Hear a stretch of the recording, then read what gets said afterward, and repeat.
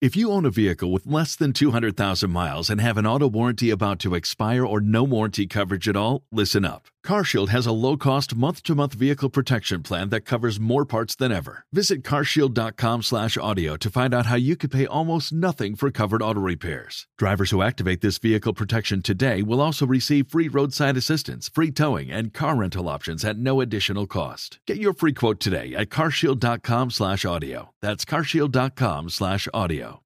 Welcome to Red Leg Nation Radio, your home for discussion and analysis of Cincinnati Reds baseball all year long. Now here's your host, Chad Dotson. Hello, everyone. Welcome back to Red Leg Nation Radio. This is episode number 255 of the world's most dangerous podcast. With me again this week, the hilarious Bill Lack. How are you today, Bill? I'm feeling dangerous. Are you finally feeling a little bit dangerous on the podcast? Feeling a little dangerous today. Well, try to watch your language. I'm as much in danger as Alex Blandino's spot on the 25-man roster. That's in serious danger. Matter of fact, that's non-existent at this point. It's I would tend to think so. Yeah, which is unfortunate. Maybe we'll get into that because we've got a lot of spring training discussion ahead of us here today. Want to begin with Sonny Gray. Sonny Gray, the last time that we got together on the podcast, had been scratched from his first spring training start because of elbow stiffness. Well, today, we recorded this on Thursday, as we always do. Sonny Gray threw off a mound, and the encouraging news was that he says that he will, quote-unquote, definitely be ready for the start of the season. So is that crisis averted there, or much ado about nothing, or just sort of hopefully some good news, I guess? Well, I think partly I have to take the blame for his arm problem. As the last time I was on with you, we were talking about him being the opening day starter for spring training. Yeah, we made a big deal of that. And almost immediately after that, they scratched him. It sounds like it's much ado about nothing, but anytime you're talking about a pitcher and his arm, it's not nothing. It's not, and how many times have we seen? A little bit of stiffness, but now I'm good. Next time I throw, and then we're going to be a little bit more of a setback, and we've seen it 10 times in the last 3 years with somebody. And the next thing you know, he's out for the vast majority of the year with a whatever. Yeah, and we're not saying that's the case, and hopefully it's as it all appears, because it does appear to be just something working through. But it does concern me the Reds just signed him to this contract extension before making the trade, and even before his first start, elbow stiffness, and he's unable to. Maybe it's just a spring training thing, and it might have been the case that if they hadn't announced he was going to be starting the spring opener, that they could have just even kept it quiet a little bit, and started him later. So we'll see. I don't know. Maybe now he'll throw like 300 innings and go 24-2. With a 1.75 ERA. Absolutely. A latter-day Danny Jackson, mind you. How about a Bob Gibson 68 kind of year? Yeah, okay, that's before my time. But I'll take that. I'll take a Danny Jackson season, for those of you that remember Danny Jackson. But, yeah, Bob Gibson, yeah. If you don't remember Bob Gibson and you remember Danny Jackson, don't listen to this anymore.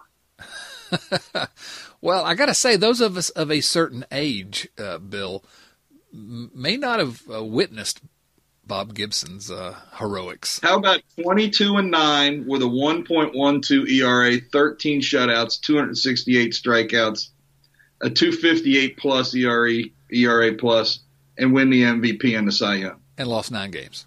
So get out here with that. He lost 9 games. It's terrible. Yeah, because if you read Paul Doherty's column today, he said that that's a good way to judge pitchers. Are you being sarcastic? No, I'm not. That is what he said. He gets to vote for the Hall of Fame. What was he referencing when he said that? He was talking about something with one of the sites that had been talking about the Reds, the pitchers. Because the new pitchers were whatever. Hang on a minute. Let me find this. Oh, you don't really need to give a click to Paul Doherty. You really don't. I mean, that's really not a good idea. Let's see here.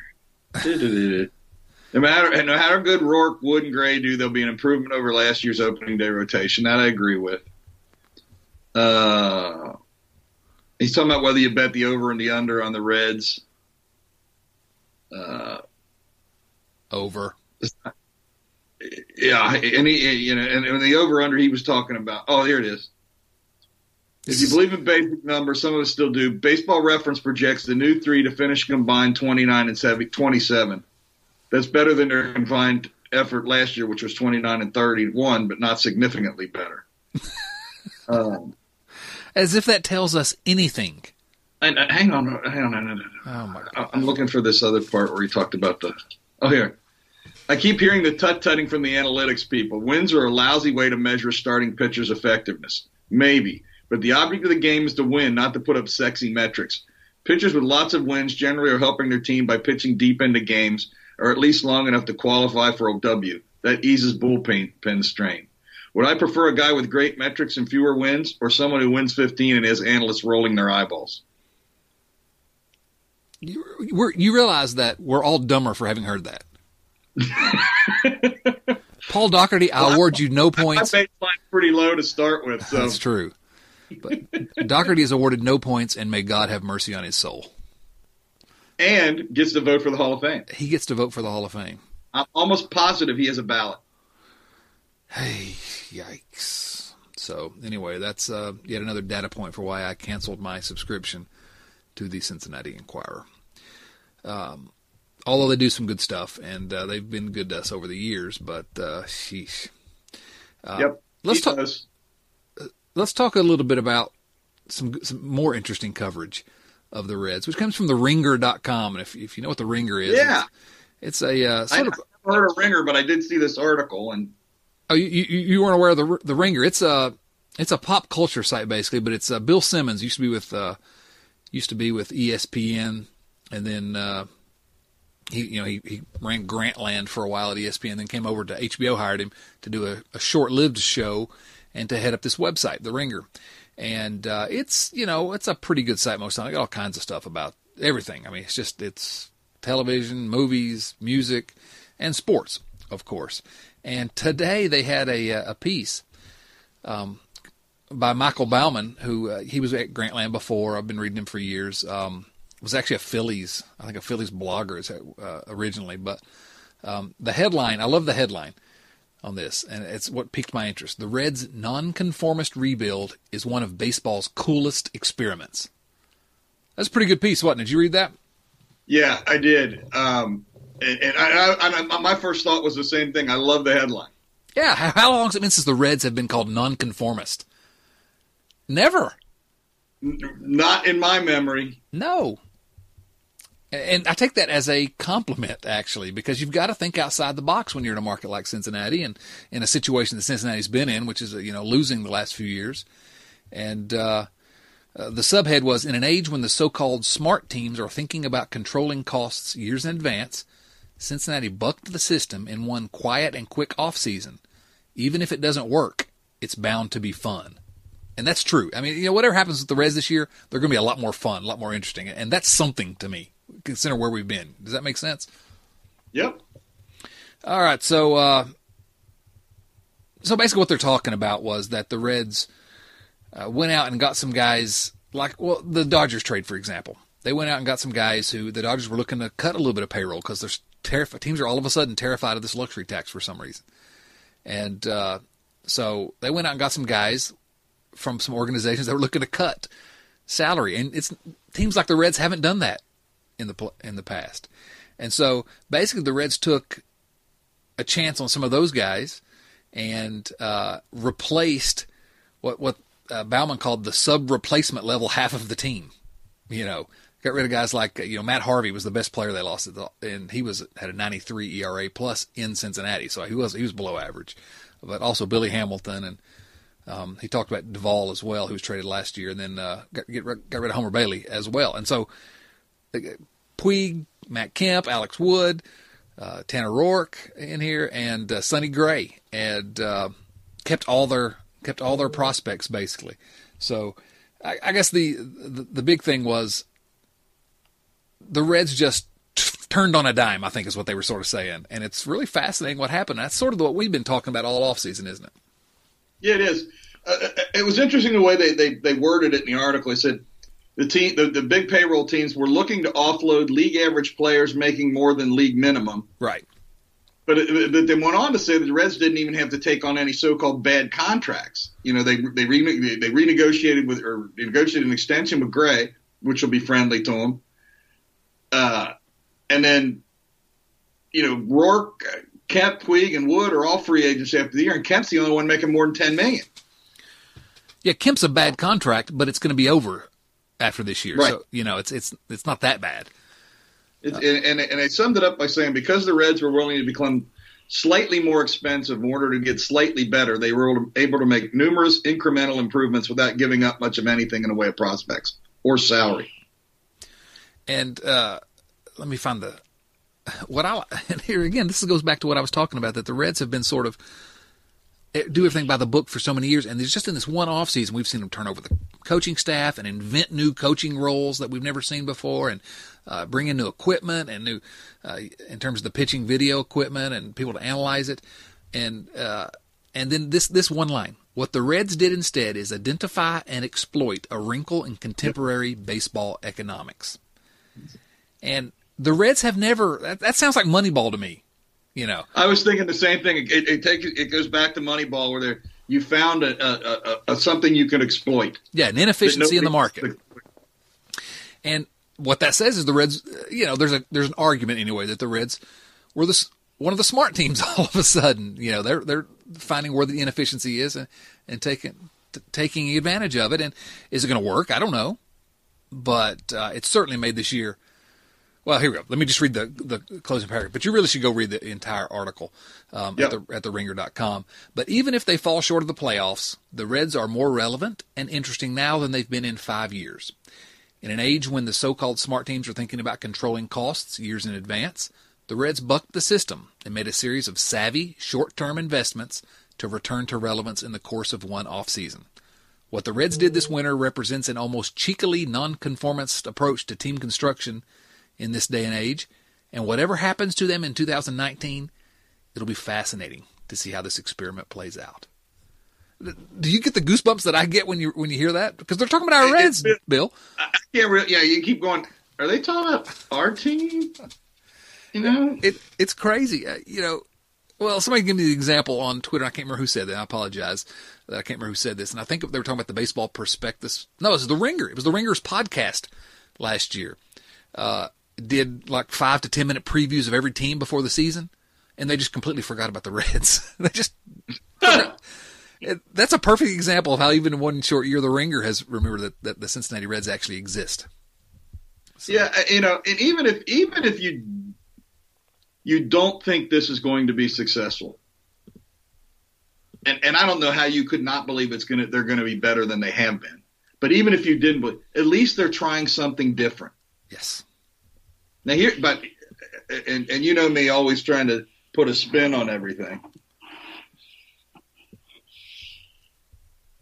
All of these changes really only change this team for 2019.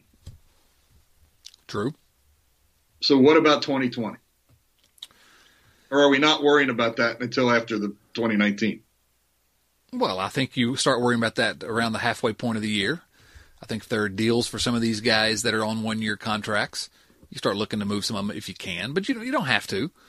Well, it depends on how close they are to a playoff spot, I would think. Right. But you know what and then they have to make some decisions. You know, do you hold on to a guy who would maybe get sneaking into the bottom end of the playoffs, or do you flip him to try to get something that you got control over for next year and the year after? Well, I think you try to get in the playoffs when you can get in. When your window's there, you got to try to grab it. Again, that's a conversation we're going to hopefully have in June and July. But you've also maintained a lot of financial flexibility because the Reds have increased their payroll, but they really didn't go crazy yet. Everyone acknowledges they've got more to spend if they need to. They didn't spend everything just to be spending it. But yeah, they're at 116, and there were talk that they'd go to 125 or 130. Yeah. And so they've got some financial flexibility to bring on somebody halfway through the year if they need to. And they've also held on to enough of their assets in terms of the prospects that you can maybe work out a trade to bring in somebody. And if not, next offseason, you still got those guys and you still got the financial flexibility. If you don't do it in mid-season, you still have, after next season, we may have to do some of this again, but you'll have a year of Nick Senzel. You're going to have, this core is going to be back, basically, except for who? Puig. And Puig may be back, depending on what Puig, happens. Kemp, and Wood. Yeah. I mean, that's, and Rourke. Rourke. But hopefully Tyler Mahle takes one of those spots. And, I don't think that, and I think there's at least a chance. I think probably, I would say a very good chance that one of Puig and Wood, one of those guys, signs an extension with the Reds. I think there's a pretty good chance of that. I really do. And it would make a lot of sense, either one of them, because they're both relatively young. And, we'll just have to see what they're expecting to get. But the way the free agent market has been lately, I would not be surprised if you could offer an extension, kind of like they did with Sonny Gray, and say, hey, we'll lock you up. You don't have to go out there and face this crazy free agent market. So, while we're talking about Puig, let's look. Did you see the article on Bleacher Report? Well, first, no, I know. I've never read an article on Bleacher Report. But they're quoting a profile from ESPN. Okay. Where Puig said, "I've never worked hard. Maybe that's the reason I didn't have my better years. The last couple of years I didn't work hard because I still have a contract to go. Now I think I'll work hard more than any year in my life." This guy had basically the way I read this is he had a 7-year, $42 million contract and he coasted. Mm-hmm. Why would we think? Why now? When you're getting ready to consider giving this guy an extension. Yeah. Oh, he just hurt his market value. So why wouldn't this concern you? Oh, it should. It absolutely should concern you. And like I say, I think it hurts his market value, not just here, but everywhere. Anywhere. I can't believe he. Absolutely. Yeah, I can't believe he said that out loud. And any team that's going to try to sign him is going to have to. You're going to add that into the mix of things you're considering when determining whether or not he's a good risk beyond this year. Certainly since he came to Cincinnati, Puig has put on a charm offensive, I think is the way I saw it described. And that's exactly right. I read something like he's been working so hard you'd think he was running for governor. Yeah. I mean, and he's diving for balls. He's, sprinting everywhere. He's been perfect since he's been with Cincinnati. But that is maybe there's a language barrier thing, and he said it didn't come out the way he intended it to come out. Yeah, if you want to be charitable. But yikes. That's, when you're talking about signing a guy long term, that's a thing to throw in the pot. It's kind of scary. Yep. But do you completely eliminate any thoughts of signing him just because of that? No, I don't think so. No, but it sure makes you a little more jaded. Well, you know what it's going to do? A lot of the people that were already prone to disliking him because of the bat flips and all the antics.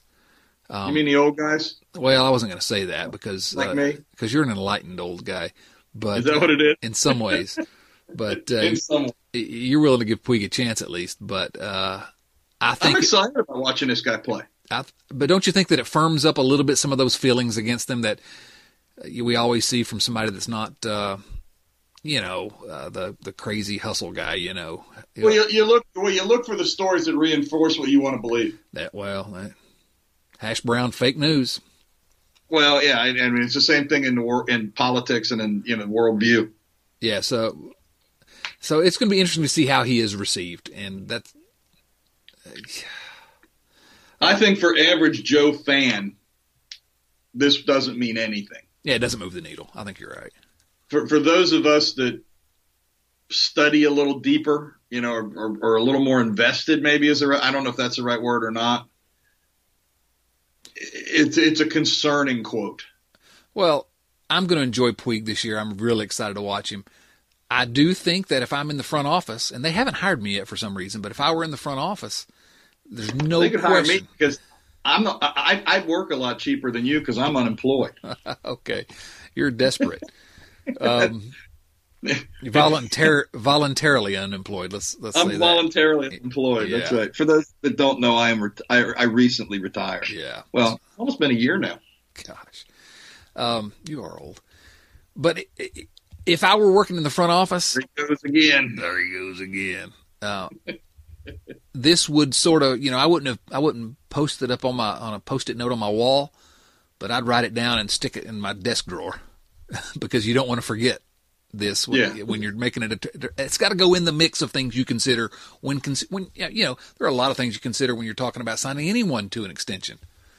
And, the last guy they signed to an extension was probably Suarez last year. I guess Sonny Gray technically, but, you didn't have those concerns with Suarez. He didn't say things like that. So, No. So anyway, yeah. But I think the lesson here is never read Bleacher Report. Is that the thing? Is that the lesson? I'm pretty sure that's the lesson. Yeah. So anyway, what else we got? Spring training's been happening. Have you noticed that? Really? Yes. The Reds, what's the record here? We got 2 wins, 2 losses, and 1 tie. I don't care what the record is. In fact, I was thinking about that the other day because I almost looked to see what their record was, and I went, I don't care. Yeah, and I only looked I don't care whether they win any games till we get towards the end of spring training. Yeah. Right. What I've seen is that in the games they won, they scored a lot of runs. Yeah. The offense. Well, that article stated, and I hadn't even thought about this, is the Reds' 2019 lineup figures to feature 5 players who posted at least a 120 plus OPS plus last year. It's amazing. That's a lot. That's a lot of hitters. Yeah. The only thing that was they kind of hinted in that article that they thought that Winker and Kemp would be a platoon, and if that's the case, I'm not going to be very happy. Well, let's talk about that because I had a conversation with someone on Twitter.com about that particular subject. In the Bauman piece in The Ringer, it suggested that that was going to be what happens. And I don't know if that's based on anything other than a national writer maybe not being plugged in because I don't know that we've seen anyone suggest. I haven't seen anything. Well, David Bell's not suggested either way who's going to be a starter or whatever. But let me tell you this. I think that if there's a platoon with Winker and Kemp, I'm okay with that. What's wrong with that? Why are you against it? I want Jesse Winker out there every day. Okay. I think that puts our best team on the field. Even with the other thing is, and I'll be honest with you, I haven't looked at the career splits for Kemp, but in the article they were only using last year's splits. Mm-hmm. Right. But I'll say again, I don't think Kemp's with this team when they break spring training. Well, that's possible. I think you make an argument that Jesse Winker plays against all right-handers. He's going to play 80% of the time if that's the case. Yeah. I mean, he's still going to get 500 some at bats, plus pinch hit appearances, plus times when old man Matt Kemp is hurt. But I think Kemp hitting against lefties and Winker gets righties, I don't have any kind of inherent, bias against platoons. I think they can work. I wouldn't want to see a platoon where Winker was playing, 30% of the time or 40% of the time. That's a good point. But you're making a good case. Oh, if he's playing 75, 80% of the time plus pinch hitting, and I'm good with that. And it puts him in the best position to succeed in some ways because he rakes against right-handers. And the article, to be honest, you could tell this guy he doesn't know the team. Right. And you wouldn't expect him to because we follow it every day. Right. Because he was talking about Schebler moving, going to be the center fielder. And later in the article, he did mention that Senzel was going to be competing for the center field job where I think they've made it very apparent that Senzel is the man to beat in center field. Somebody's going to have to take that job away from Nick Senzel. I think so. And the early returns are very good. I think we can shift to we have to have Nick Senzel talk every week. And for those of you that keep mispronouncing it on the broadcasts, I keep hearing Senzel. Senzel as in Denzel. Two of the best. And Trammell's the other kid that they mispronounce his name all the time. Yeah. So, anyway, Nick Senzel has played well in center field thus far, and I think he's had 2 games out there, which you can't tell a whole lot, but he certainly has the speed. He's got crazy good speed, better speed than anyone realizes, I think. And he's taking good routes on the ball, and he's still a kid, but and still listed as a third baseman on the Reds official website, but nothing so far to make you think that he can't handle the position defensively. And again, as we see more, we'll find out more about that. But also, last game he was, I think, 3 for 3 with a double, I believe. I mean, this kid looks like he's trying to grab that opportunity and take it early on. I think that's fair to say. I concur. I've seen parts of 3 games, and they weren't any of the ones he played in. But everything I've read, he's doing everything they want him to do. Why are you anti Nick Senzel? Why won't you watch him on television? They haven't been on. I know. Senzel, though, I'm terribly excited about what's going to happen. Did you see, though, the quote? I don't believe his quote. Yeah, I don't believe we've talked about it on the podcast. Maybe we did. I can't remember what happened yesterday, much less the last time we recorded. But his quote was essentially, "What do you think you deserve to be?" The Reds have said they're going to have the best 25 men on their roster on opening day. Do you think you'll be here? And he said no. He said nope. No, I think first he said, "I should be here. I do think I'm one of the top 25, but do I think I will be here? Nope." And I'm a bad Reds fan when I say this, and people get upset with me. But I'm telling you, the Reds played games with him last spring. If they play games with him again this spring, I hope he remembers it. And I hope he burns the Reds when they come begging for him to sign a contract extension a few years down the road. And I hate to say that as a Reds fan, but I think he was mistreated last spring.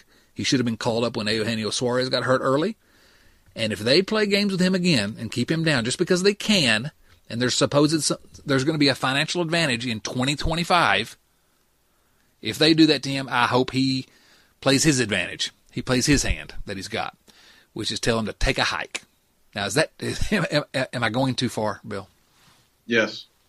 Well, tell me why I'm wrong. I mean, because it's the contract. The problem isn't the Reds. The problem is the contract between Major League Baseball Players Association and the major leagues. Okay.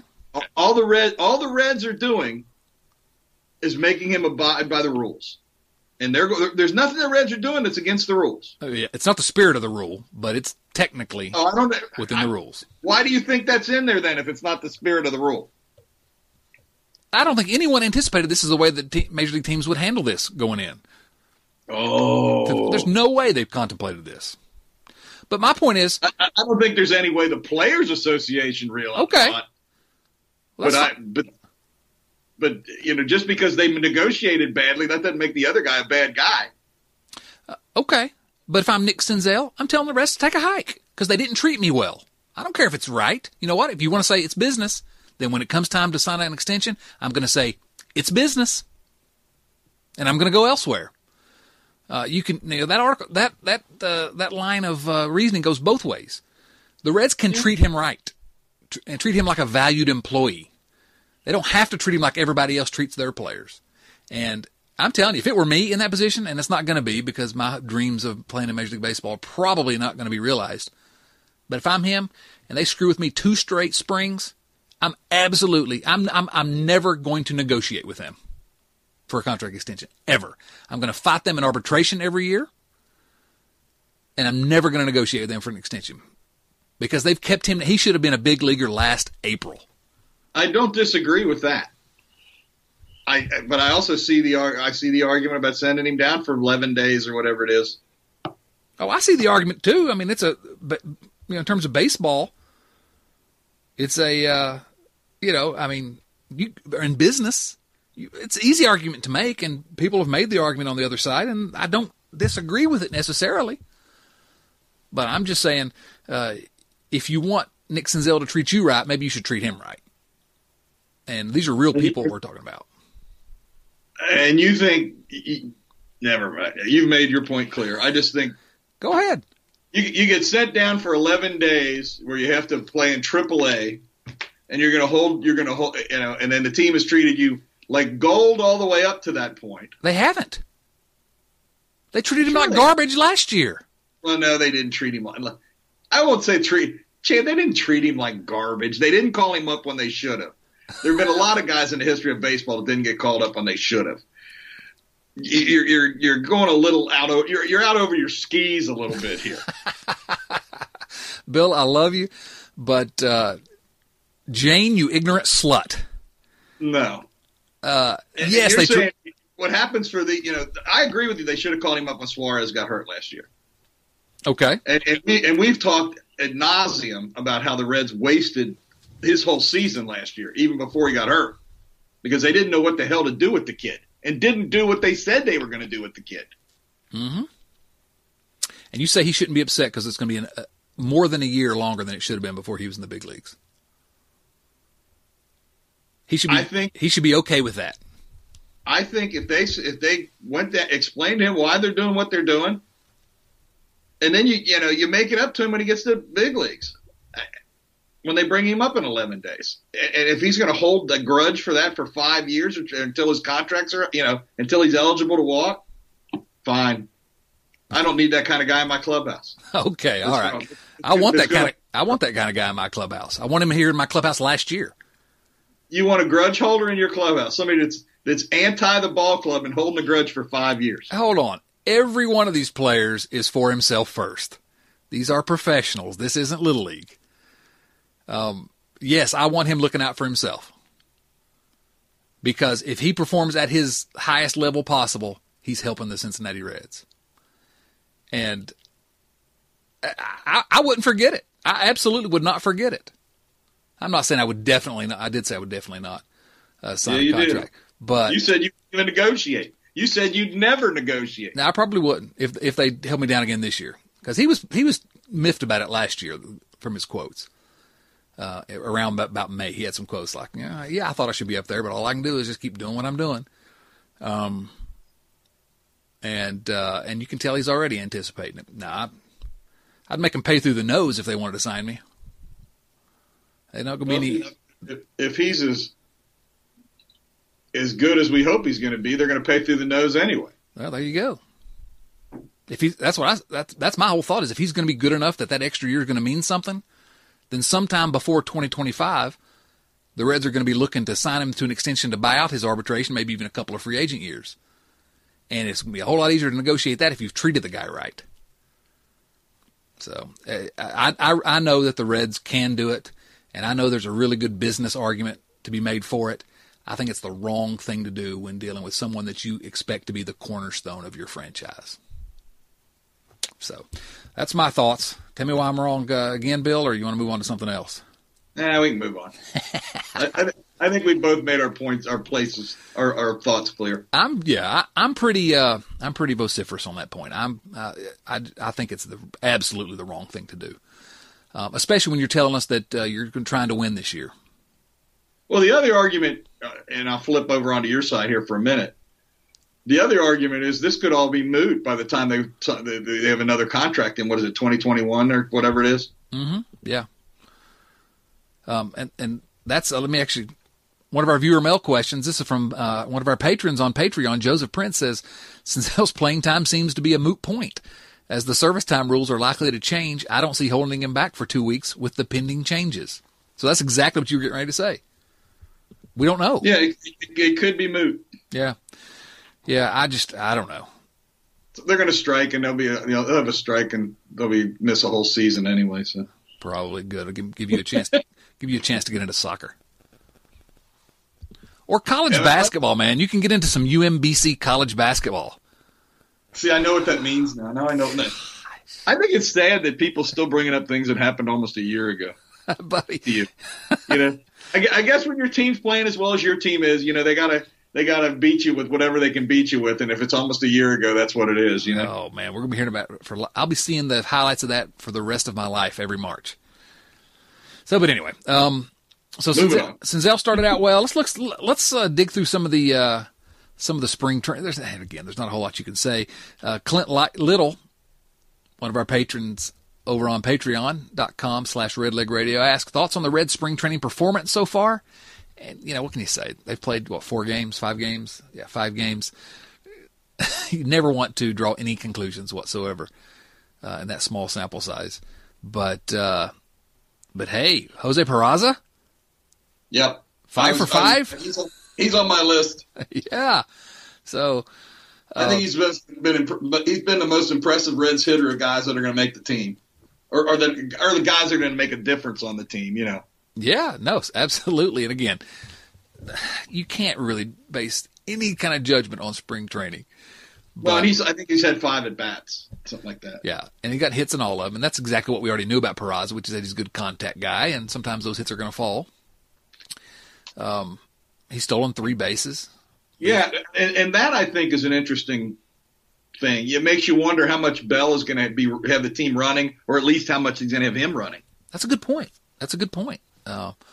We really don't know a lot about how David Bell is going to manage the game. I think that's one of the most interesting things to watch, especially early in the year, don't you? Yeah, I really do.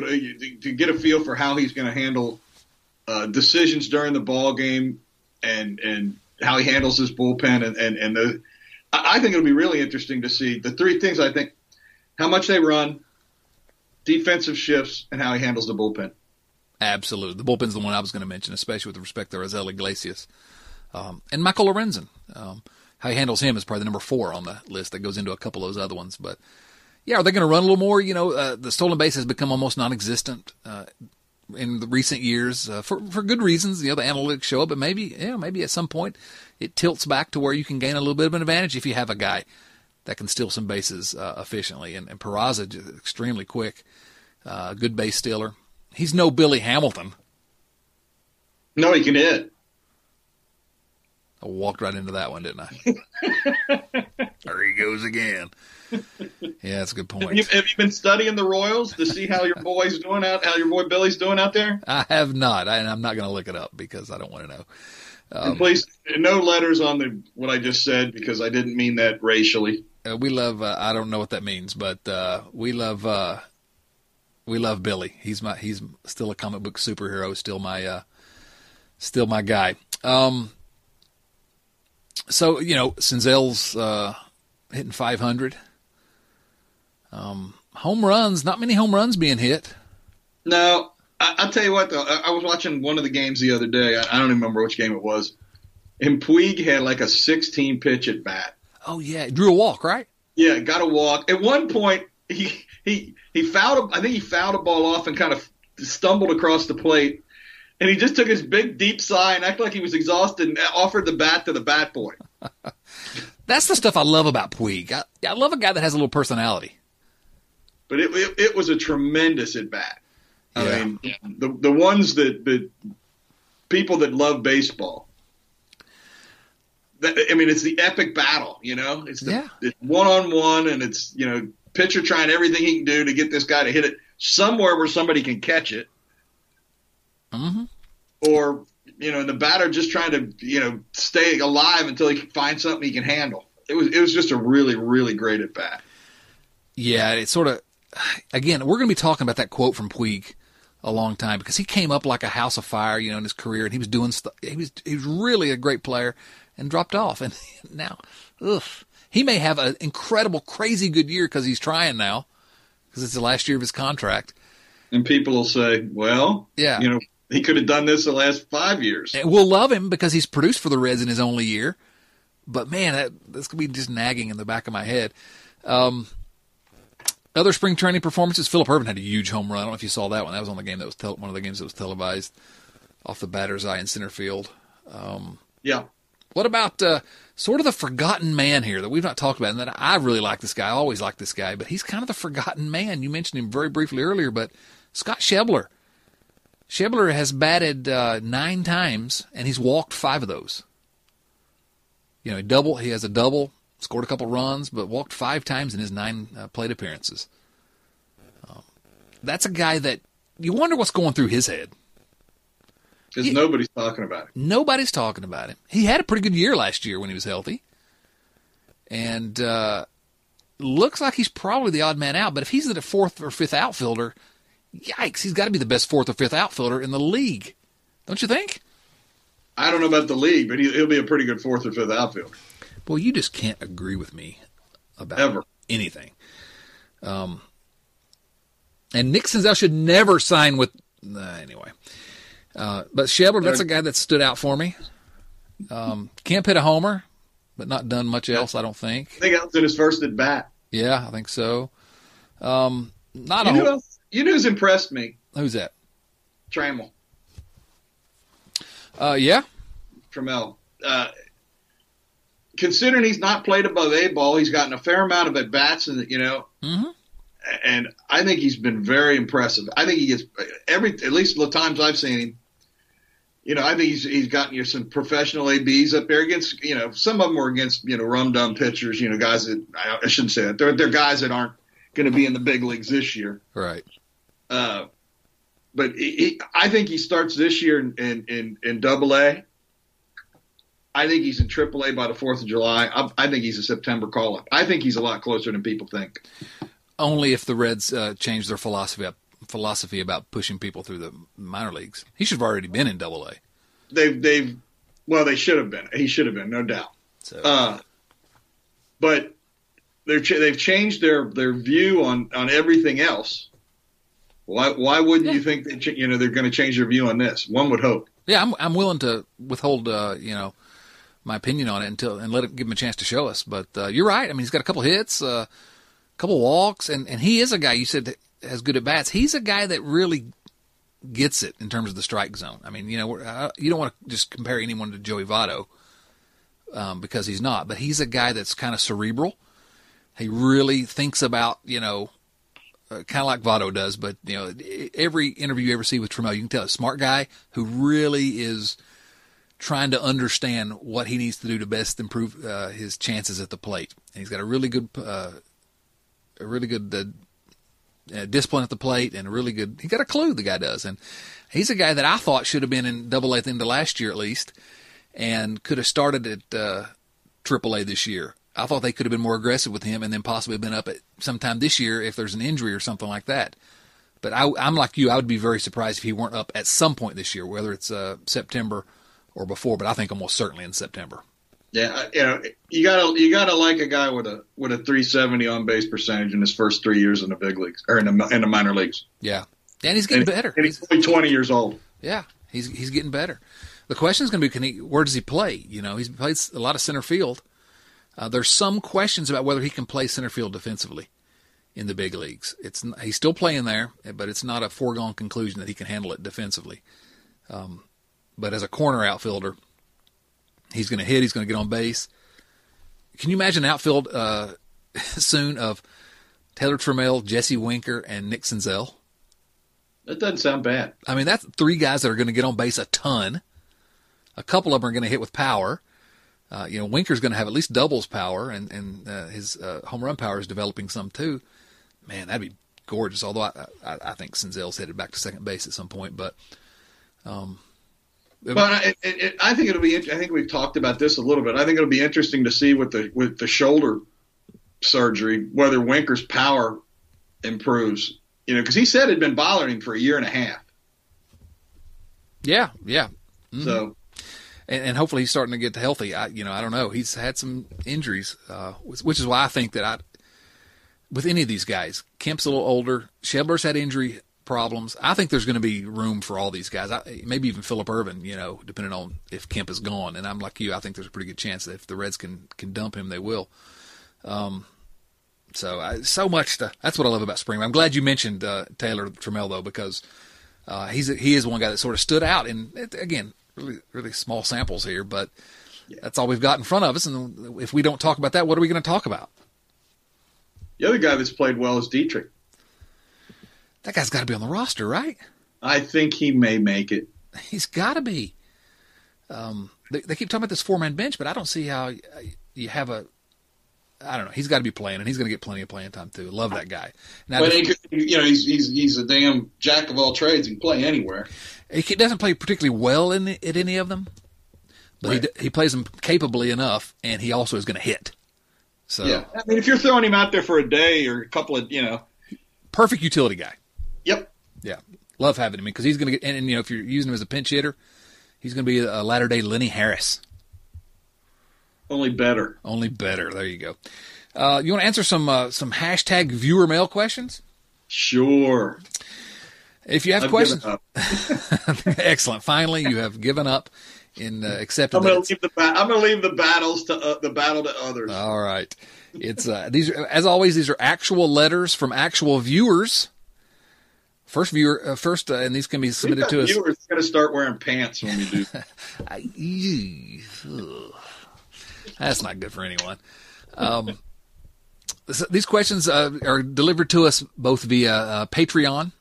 If you're a patron on Patreon, patreon.com/redlegradio, or also we take them on Twitter at redlegradio, and we record every Thursday. So get those questions in before Thursday or before Thursday evening, I guess, basically.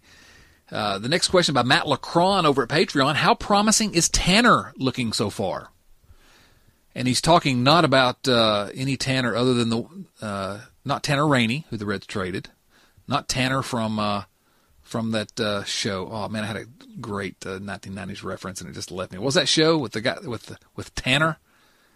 I have no idea what you're talking about. They rebooted it. Somebody hit me up on like Full House or something. Oh, that's it. Full House. Excellent. I don't know why I knew that. Yeah, that's a little embarrassing. Yes, it is. Tanner Roark. What can we make of Tanner Roark's 2.1 innings pitched so far? Nothing really. Although he's been fine. He's been, matter of fact, his ERA, and you can't look at anything about ERA with 2.1 innings pitched, but it's 3.86, which is probably about where he's going to be this year.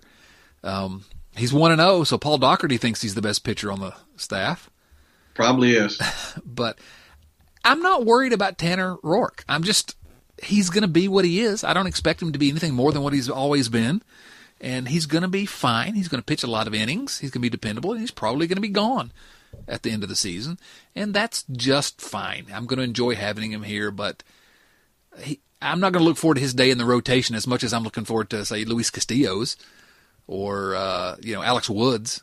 Because if Wood can put it back together, he's been an all-star. So Roark is Roark, and I'm very happy to have him. Or Sonny Gray, right? Yeah, I mean, I think they've all got higher ceilings than Roark. Right, I agree. But also, the floor for Roark, we know what it is. I think if he's healthy, he's gonna be an innings eater, and he's gonna be just the type of guy that a good team needs in their rotation. So, on Patreon, next viewer mail question is from Chris G. I'm not sure who this is. Chris G. asks, "Know any good books about the Reds?"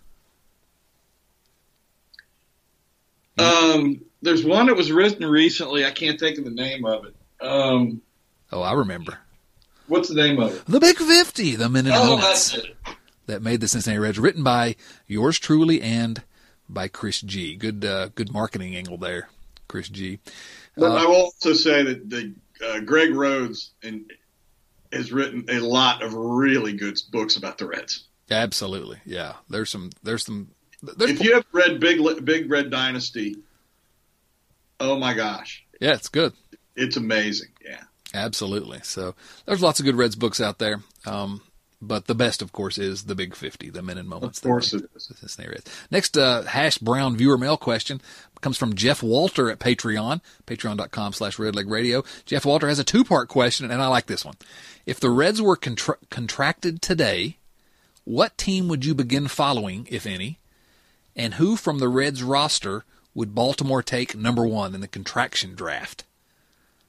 So this is a good question. Let's go with the first part of that first. If the Reds were contracted today, what team would you begin following, Bill Lack? Probably the A's. The Oakland Athletics. Really? Probably. Why's that? Any reason? Other than 72, other than the 72 World Series, I've always been a fan.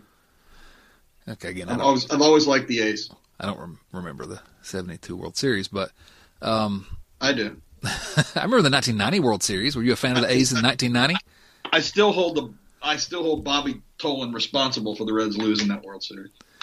I'm not going to say who I would begin following because it's going to make everyone mad at me. So let's go on to the next. No. You're not going to let me get away with that?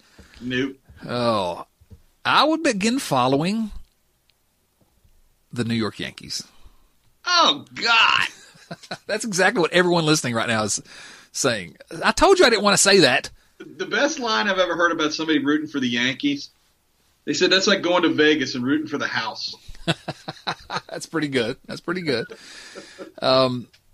You know, you and I have had the conversation about the city, New York City, and it's my favorite place on earth. It just is. I love everything about that place. And so, you know, I would probably start following the Yankees. Plus, haven't I endured enough losing in my life? If the Reds were to disappear tomorrow, shouldn't I be able to pick a team that has at least some chance of being competitive year after year? Like I said, Vegas, rooting for the house. I think it's fair. So who from the Reds roster would Baltimore take number one in the contraction draft? Love this question, Jeff Walter. What do you think? I think it's Senzel. You think Nick Senzel? I would think it would be Nick Senzel. Oh, man. Yeah, I think probably it would have to be. And that's not saying that Senzel's the best player right now, although who knows? No, but he's most control and most upside. Yeah. Yeah, they should take him in the contraction draft and then keep him down for 12 days. Oh, God. Will you move on, for God? There he goes again. How does your wife put up with you day in, day out? Oh, man. You know, it's a question. She is actually has already qualified for sainthood.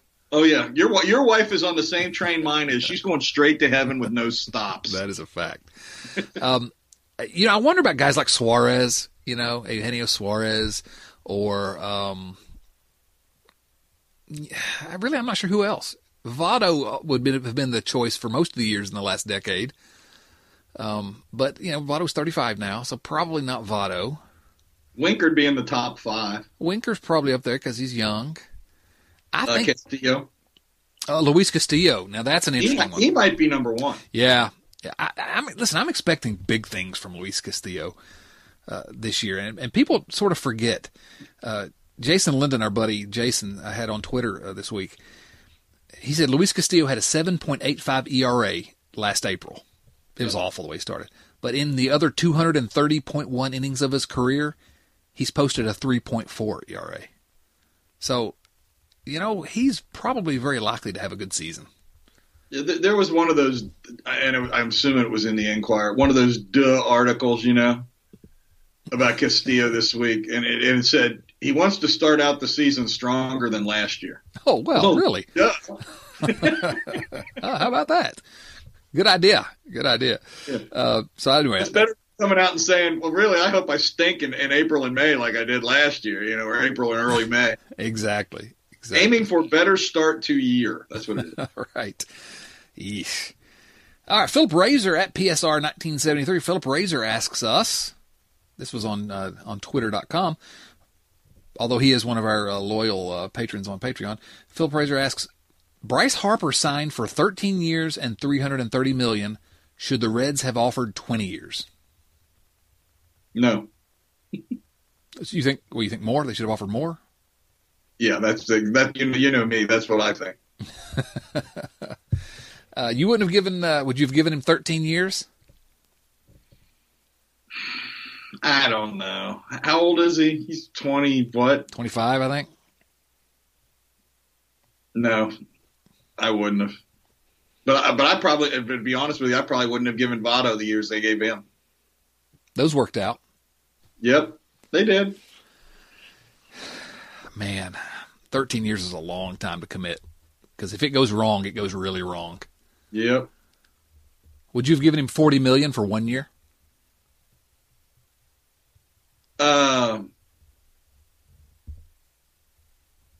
I don't. It would depend on. For this team right now, no. I think I might have. If I thought one big player would be the difference between the Reds making the playoffs and making a run, I would. But like you always say, it's easy to spend somebody else's money. That's true. That's true. But, you know, I don't think he would put us over the hump. No, I agree.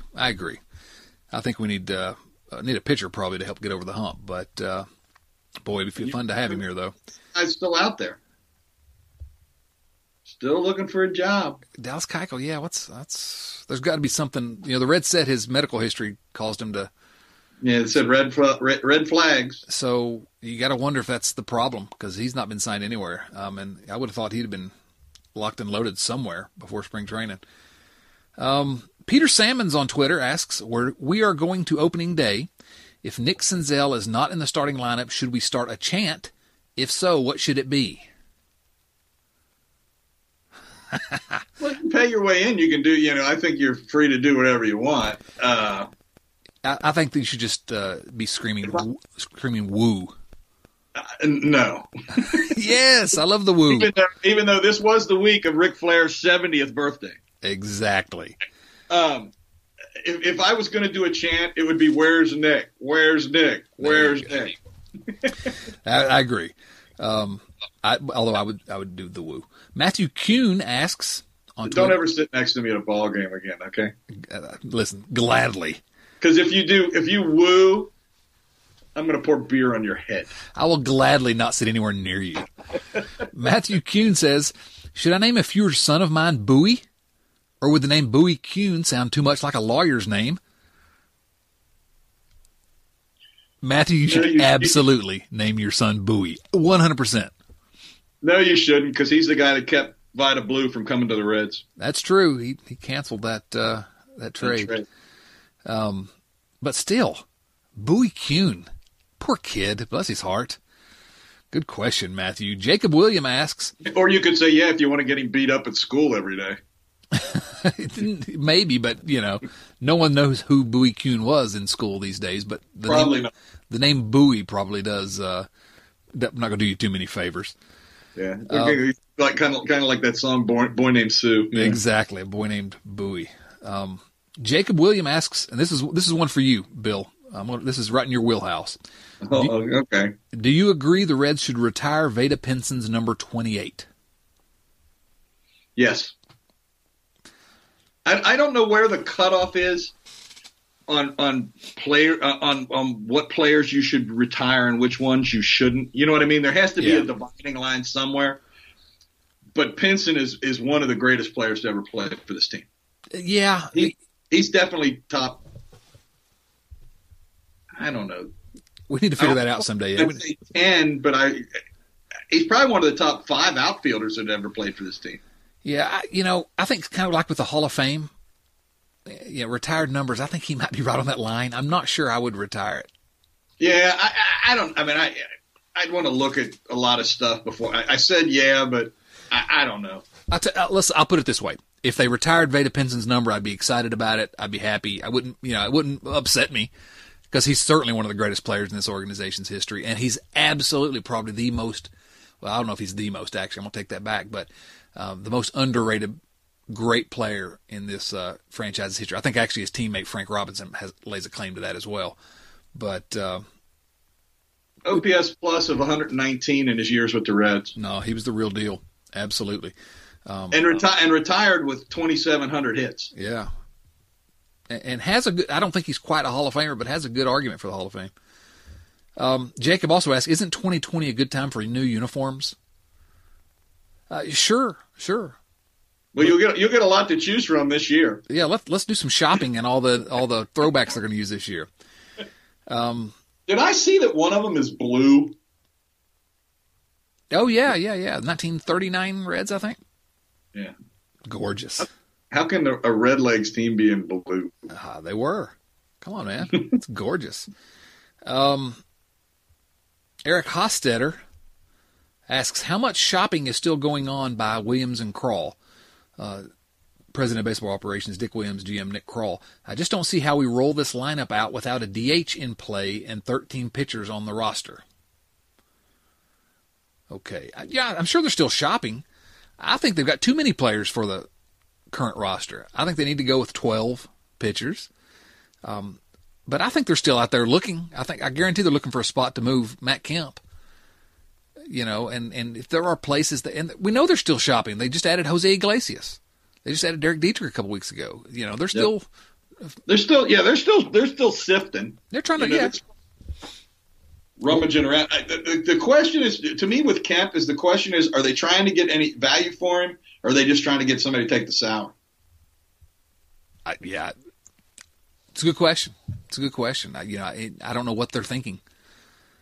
Their thinking is there. That salary's going to be off the books before long. What would you take for Kemp? I mean, just a basic idea.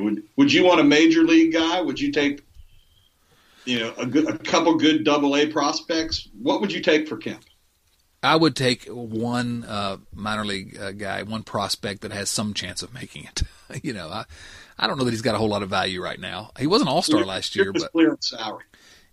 Well, yeah, I'd like to get somebody that has a chance of contributing later, but I think I would move him, as long as we're not taking on any of the salary, I think I'd move him for not much, frankly. I'd rather have Phillip Ervin, frankly, as that fifth outfielder. Maybe not. Maybe I'm underrating what Kemp is. He looked like he was dead for a while, and then last year he came out and his first half of the season was incredible. So maybe, he's just getting old. If I can go back on Davida Pinson one more time. 47.8 WAR in his time with the Reds. That's good. Yeah, that's pretty good. Yeah, we're going to have a podcast where we just go down the list of greatest wins above replacement numbers, total career numbers in Reds history, and sort of talk about every player, because people won't realize how good that is in comparison to everyone else in Reds history. Yeah. Sean Harmony asks on Twitter, over under 30 bat flips by Yasiel Puig this season. Bat flips equal home runs. So over under 30. I'll take the over. I think I'm going to take the under, slightly under, but would not be surprised if it were over at Great American Ballpark. Brandon asked, would you be in support of the Reds allowing Wood, Puig, and Jeanette to walk at the end of the 2019 season if it meant the Reds acquired an ace? Would you be in support of the Reds allowing Wood, Puig, and Jeanette to walk at the end of the season if it meant they acquired an ace? I'll answer first, and then you can chime in, Bill. First of all, I don't think that those are necessarily mutually exclusive. I don't think you have to do that. But if I'm going to take the question at its face, if we're talking ace, like absolute number one guy, like there aren't that many of those guys around. I probably take a guy that has performed like Corey Kluber has for the last 3-4 years, by the way. For example, I would probably take a guy like that and let those guys walk. Although it really struggles for me to let Scooter Jeanette walk. What do you think? Would you let those guys go if it meant the Reds could get an ace? I agree with you. Just because you do one doesn't mean you got to do the other.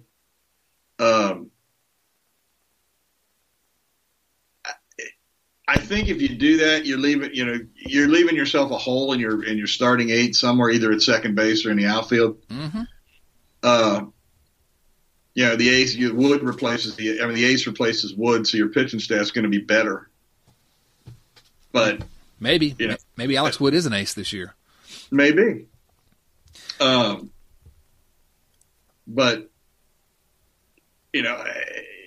unless Tramel's ready or there's somebody else that I'm not thinking of that can, come up and fill that hole next year, you got a hole in your starting eight. Yeah, they're going to have to figure those out anyway, because Wood and Puig are due to leave anyway, so they're going to have to determine whether those guys need to be around or they're going to have to replace them otherwise. And so if we have to replace them anyway, give me an ace.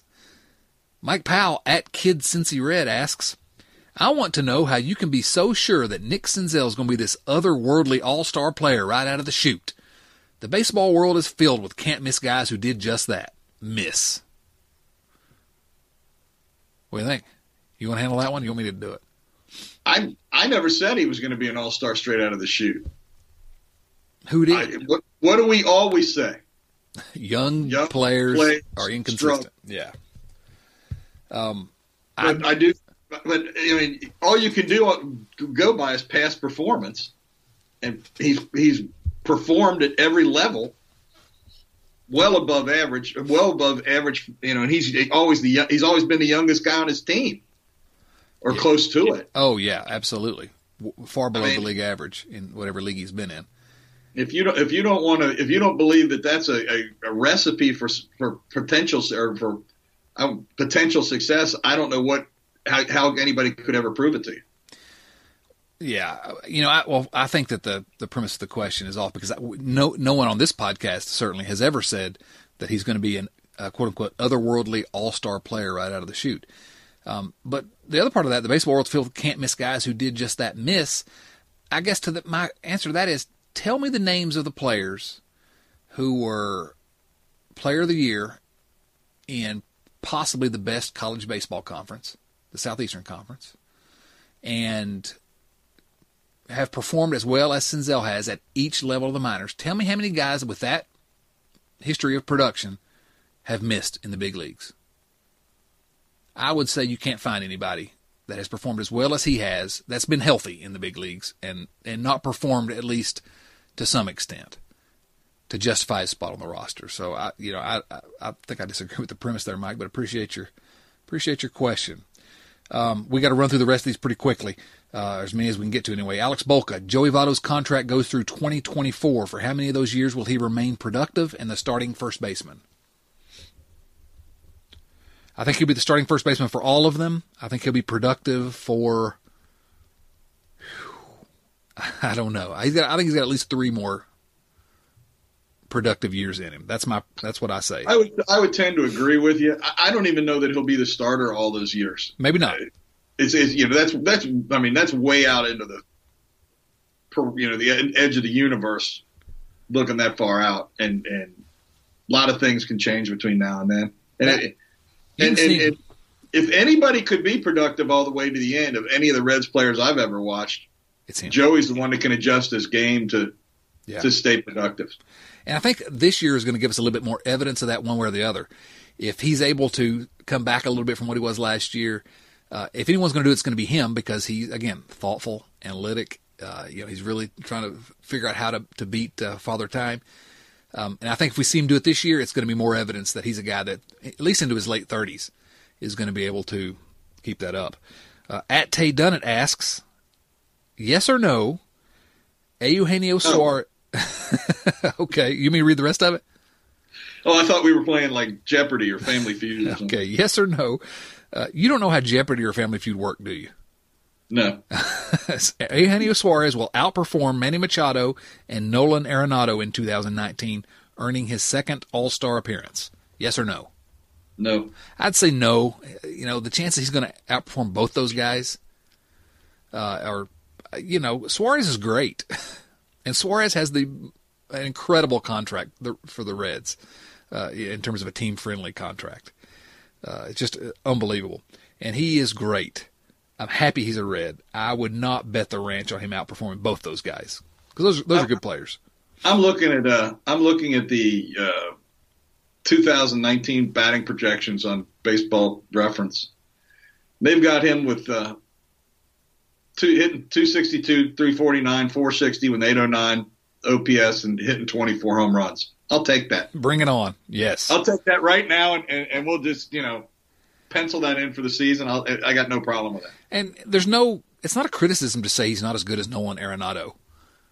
Nolan Arenado is, he's otherworldly all-star right out of the chute guy.